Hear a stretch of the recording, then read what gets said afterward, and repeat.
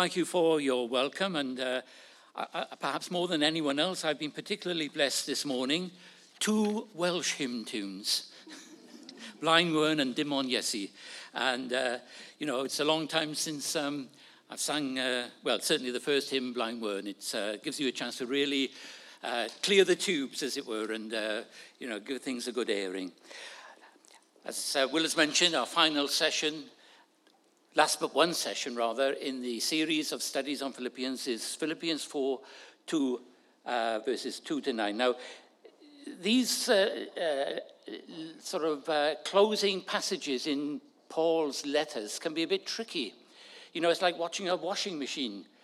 Things going around, oh, there's Paul making a comment about some personal friend of his. Oh, look, there's a word of practical advice. Oh, no, there's some statement of doctrine. And they're all sort of whirling around, all somehow mixed up and very difficult to disentangle and to kind of make any sense of it. All very bitty, random, isolated comments.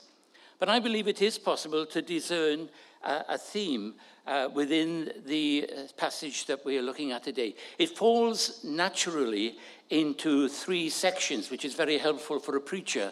And I believe that the theme that is common to all 3 sections is the theme of peace. And if we look at the first 2 verses, verses 2 to 3, the passage that you see up there, peace, the absence of strife. His appeal to Euodia and Syntyche to be of the same mind in the Lord. Now, this passage is a bit of a mystery. We don't know what they were in disagreement over. And in fact, there are other parts of this passage which are a mystery. We don't know anything about Clement, who is mentioned there. And he also says, I ask you, my true companion. So who is he talking about there? It's obviously a very personal comment. Some translations actually insert a name there. They think true companion is not just a sort of description, but it is actually somebody's personal name. So the whole passage is shrouded in a bit of mystery. And we don't know what Euodia and Syntyche had quarreled about. What was the controversy or the conflict between them? Were they in disagreement over some point of doctrine? Perhaps they had different views about the coming of Christ or the virgin birth or whatever, we don't know.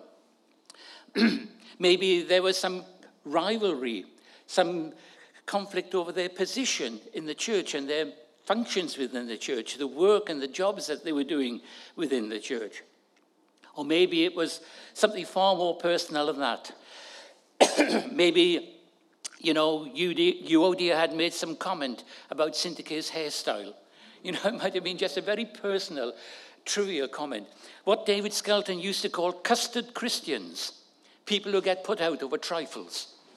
Look, David Skelton said it, not me.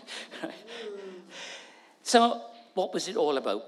And it's interesting to notice that Paul does not take sides. He's not saying, tell Syntyche that she's got to agree with Euodia, that she's the one that's right and Euodia is the one that's wrong.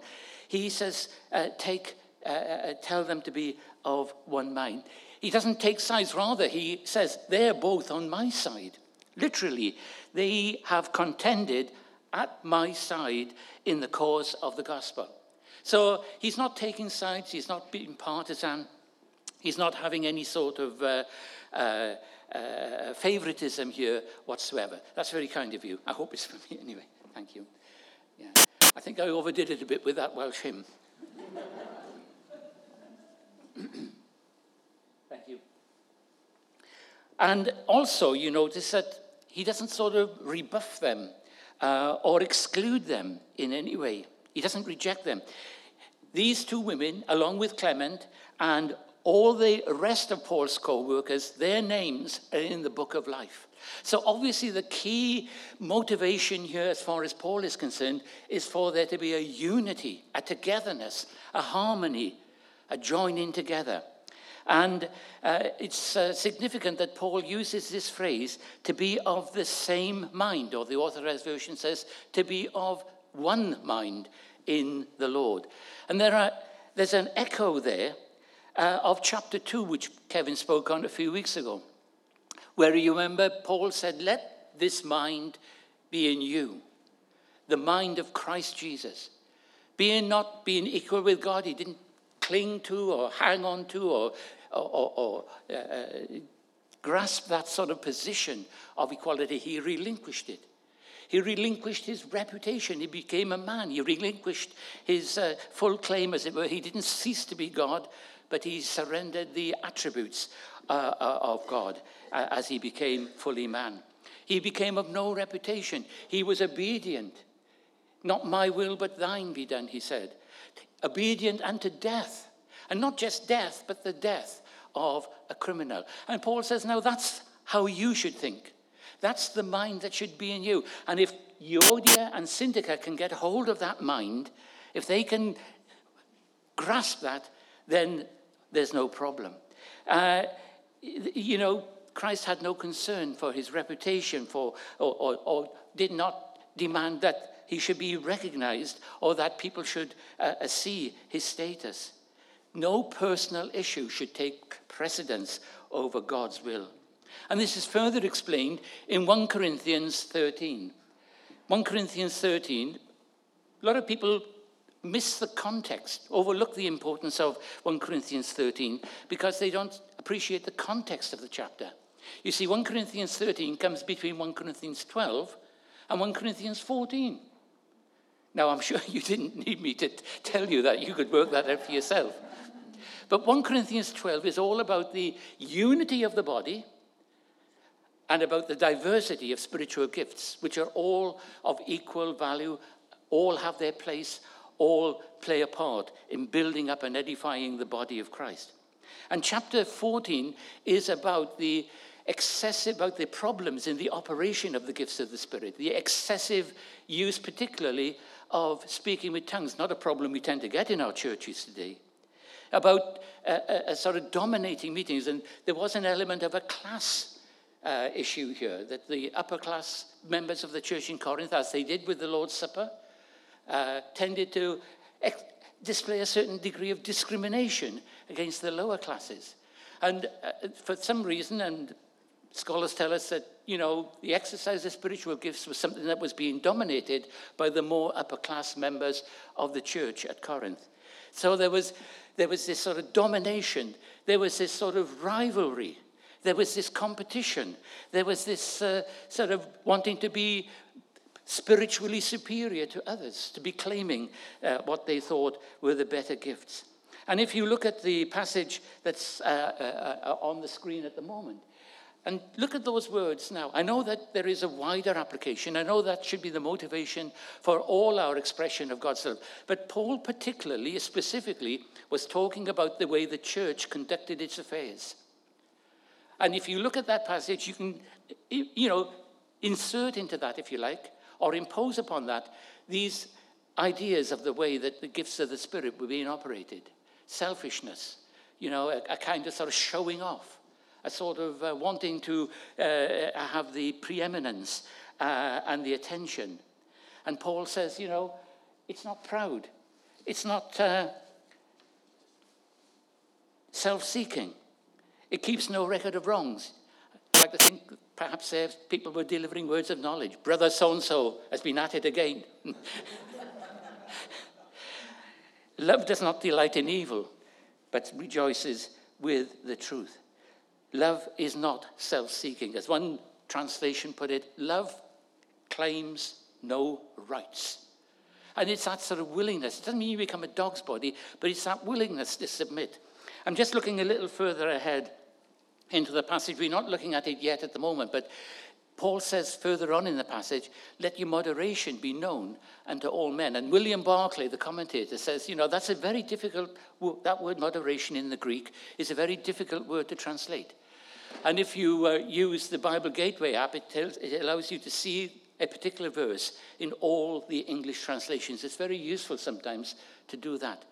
And, there are a variety of words: forbearance, patience, gentleness. But William Barclay says none of these words, as helpful as they are, fully convey what he thinks is the impact of that word in the Greek. He says moderation means a sort of being willing to meet halfway. And I've put my own sort of word in there. I'm not a Bible translator or Greek expert, but flexibility. In other words, to avoid extremism. That you don't take up a position which is at an extreme, which is sort of unyielding, unbending, and that can become sort of, whether it's with doctrine or position in the church or whatever it may be, that there is a willingness to meet each other halfway, to see that you are not necessarily the only one that's always right, it's a valuable process. It's so simple, it's so down to earth. And he also goes on to say, the Lord is at hand. As if to say, well, we haven't got time for all this petty squabbling. There's not enough, we've got work to get on with. We need to be putting our efforts together into serving God, not into quarreling with each other. So that's the first point, peace, the absence of strife.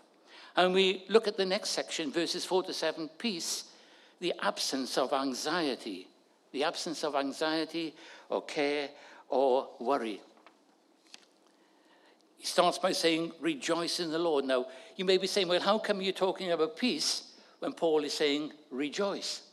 Well, Eric Dando used to say that joy is peace celebrating, and peace is joy resting.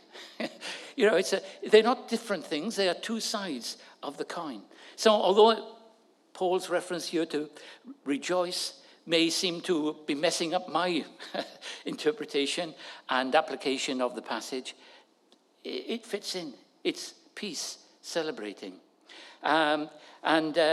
He goes on then to say, do not be anxious about anything. Verses 6-7 could be subtitled, How to be Free from Anxiety. There's a plethora of what you might call secular advice on this sort of thing. Learn to accept the things you can't change. Well, that's not Paul's advice. Paul's advice contains 4 elements, and ask ourselves the question, when, how, why, and what? When? In every situation. Don't just simply accept the situations you can't change, because God can change them. And if he can't, or if he chooses not to change them, he can change you. So in every situation, there is no situation in which you cannot bring your cares and your anxieties to God. How? By prayer and petition. You simply ask. Again, over the years, we've tended to make some of these things very sort of complex, very mysterious and mystical almost, as if there's something, that's sort of otherworldly about prayer. It is otherworldly in the sense that we are obviously reaching out to the spiritual realm, but it's simple, it's straightforward. As James put it, you have not because you ask not. So by prayer and petition. When? In every situation. How? By prayer and petition. Why? With thanksgiving. And we've had a lot of emphasis on that this morning, with thanksgiving. I think of the old hymn, "'Tis Jesus, the first and the last, whose spirit shall bring us safe home. We will praise him for all that is past." And why do we do that? Because that leads us on to the next section. We then present our requests unto God. Because of what we have known God do in the past, we can trust him for what he will do in the future. We will praise him for all that is past and trust him for all that is to come. Peter has a similar word of encouragement in his epistle, which was not written to a specific group of believers, but to the believers that were scattered over what we now call Asia Minor. And he says, casting all your care upon God, because he cares for you. And that word casting is interesting. Remember when the disciples had been out fishing all night, had caught nothing. What did Jesus say to them? Cast your nets over the side. So what Peter is saying there is, fling your cares into the ocean of God's love. Get rid of them. Cast them overboard. Don't hold on to it. If you hold on to it, you haven't released them. So, it's easy to say, not always easy to do by any means. But make that your aim, to cast your cares upon God. So if you do all this, you make in every situation by prayer and petition, and with thanksgiving making your requests known unto God. If you do all this, the peace of God will guard your hearts and minds in Christ Jesus. The peace of God which passes understanding. There's no technique here. You can't sort of say, have a little booklet, how to have the peace of God. It passes understanding. It's something miraculous, something supernatural, something that defies our understanding and our minds. When I'm reading Paul's epistle, sometimes I like to think, what was Paul reading that day in his scriptures? He didn't have the New Testament, of course. He had the Old Testament. And for example, 1 Corinthians 15, I think Paul had been reading Ecclesiastes. Ecclesiastes, vanity of vanities. All is vanity. Sometimes feel that when we suggest to people they read Ecclesiastes, we should give them the phone number for the Samaritans. It can be a very discouraging book if you don't make it through to the end. But in 1 Corinthians, 1 Corinthians 15, Paul uses this phrase, your faith is not in vain. His death is not in vain. Your labor is not in vain. It's as if Paul had read Ecclesiastes, read those words, and said, no, it's not in vain. And as far as this passage is concerned, I think Paul had been reading Isaiah 26, verse 3, which you see in front of you there. You will keep in perfect peace those whose minds are fixed on you because they trust in you. And I'm sure those were the words that inspired Paul to give these instructions and directions to the Philippians. Now, I just want to perhaps, not a digression, but maybe just say a little bit more about what we mean by trusting in God. I think one of the regrettable, unfortunate consequences of triumphalist theology is that we think that somehow faith has got to be something, spectacular, dramatic. That you have to psych yourself up to believe for something that's really way out. It's almost become like a macho thing. One pastor says, we're trusting in God for £500,000 for a new building. And another pastor says, that's nothing. We're trusting God for £1 million. And it loses the essence of what trust and faith is. I think the most helpful passage in Scripture here is the passage where we read about the Greek woman in the area of Syrophoenicia. And she comes to Jesus. She's a Gentile. She says, will you heal my daughter? And Jesus makes this amazingly curt, what appears to be curt reply. He says, I can't give the food for the children to the dogs, because that's how the Jews regarded Gentiles. So did she go away discouraged, deflated? No, she says, yes, Lord, she says, but even the dogs can eat the crumbs from under the table. And Jesus says, because of your great faith. Crumbs? Great faith? That's not what we tend to think, is it? You see, trusting God isn't somehow trying to force yourself to believe for something that, as I say, something spectacular. Trusting God is simply willing to accept whatever God chooses to give you, whatever it is his will to put and place in your life. So that's the second aspect of peace. We've talked about the absence of strife. We've talked about the absence of anxiety of care. But the third aspect is about a presence. The final aspect here is the presence of the God of peace. We might think, well, there's nothing better than the peace of God. Yes, there is. It's to have the God of peace with you. And there are two elements here in this final section of knowing the presence of the God of peace. Two simple words. One, think, and two, do in the Authorized Version. In the version that you have there, it's put into practice. But think and do. Think what? Whatsoever things are noble, right, pure, lovely, admirable, excellent, praiseworthy. Now, I don't know what Paul had in mind what he meant there. What is this whatsoever? But I think as a good starting point, we could start with the Lord Jesus. Make him the focus of your thoughts. I always like what we read about Philip, the evangelist. He went to Samaria, huge crowds. He preached unto them Jesus. He met the Ethiopian eunuch by the roadside. He preached unto him Jesus. The crowd, the size of the crowd, the congregation didn't matter. It was the message that mattered. He preached Jesus. And it's good that we should focus our thoughts. There may be other things as well. I don't know whether Paul was thinking of Beethoven's Ninth or Tchaikovsky's Swan Lake Ballet when he was thinking about these things. Some commentators suggest that that's the kind of thing Paul may have had in mind. But let's start with Jesus. The old Elim choruses, who remembers them? There was a song, about 6 or 7 verses. Let's talk about Jesus.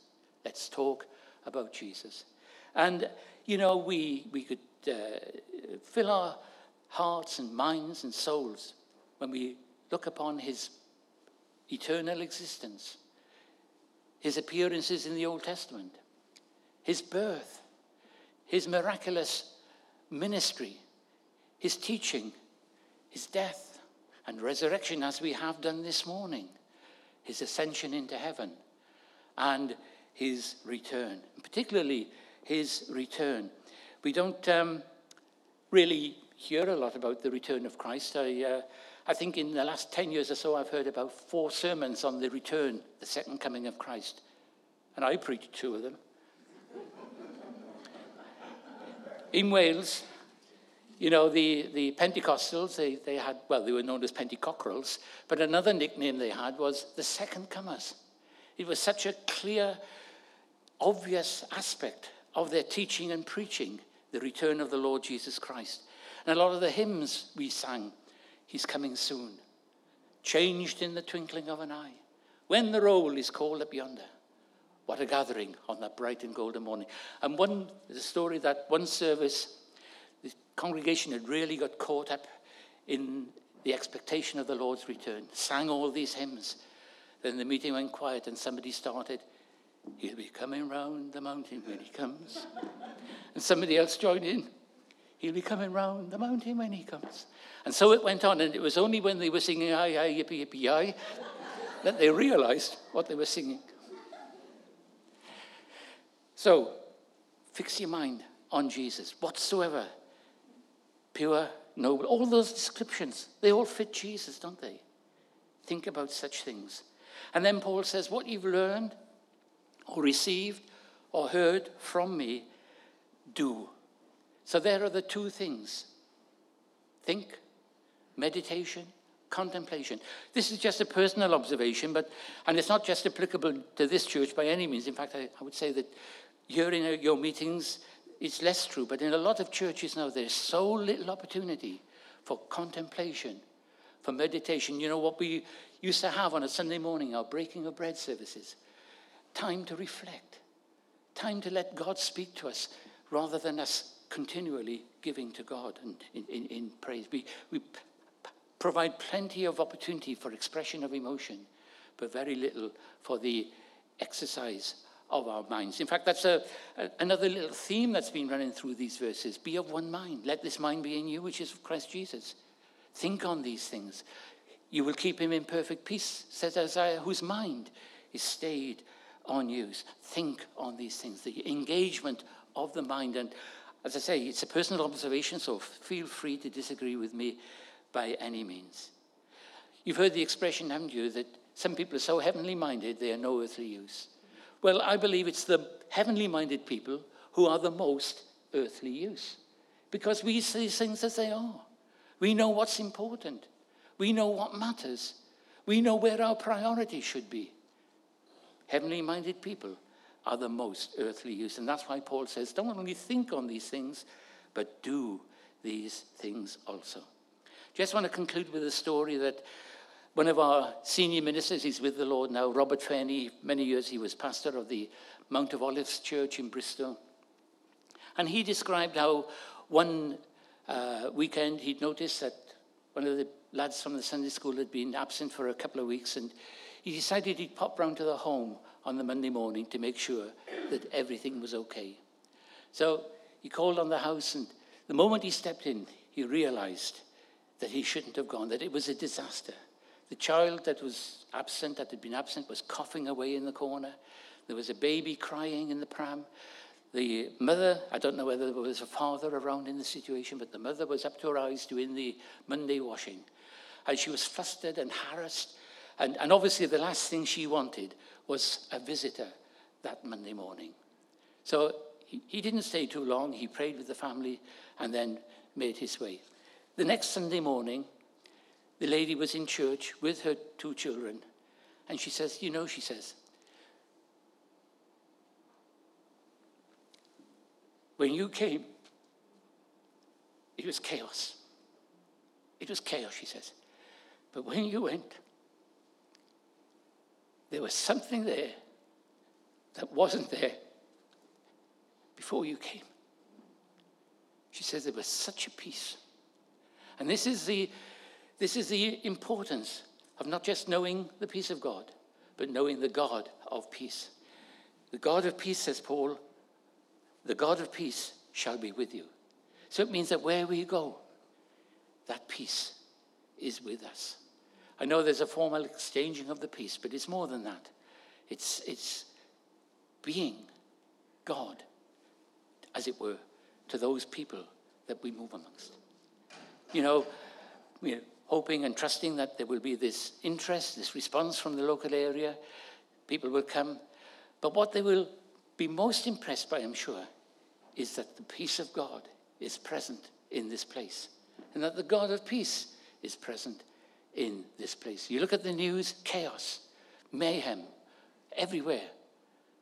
The last place where there should be any disharmony, any chaos, any sense of conflict should be the church of God. May God help us to know his peace. Amen. Thank you for listening.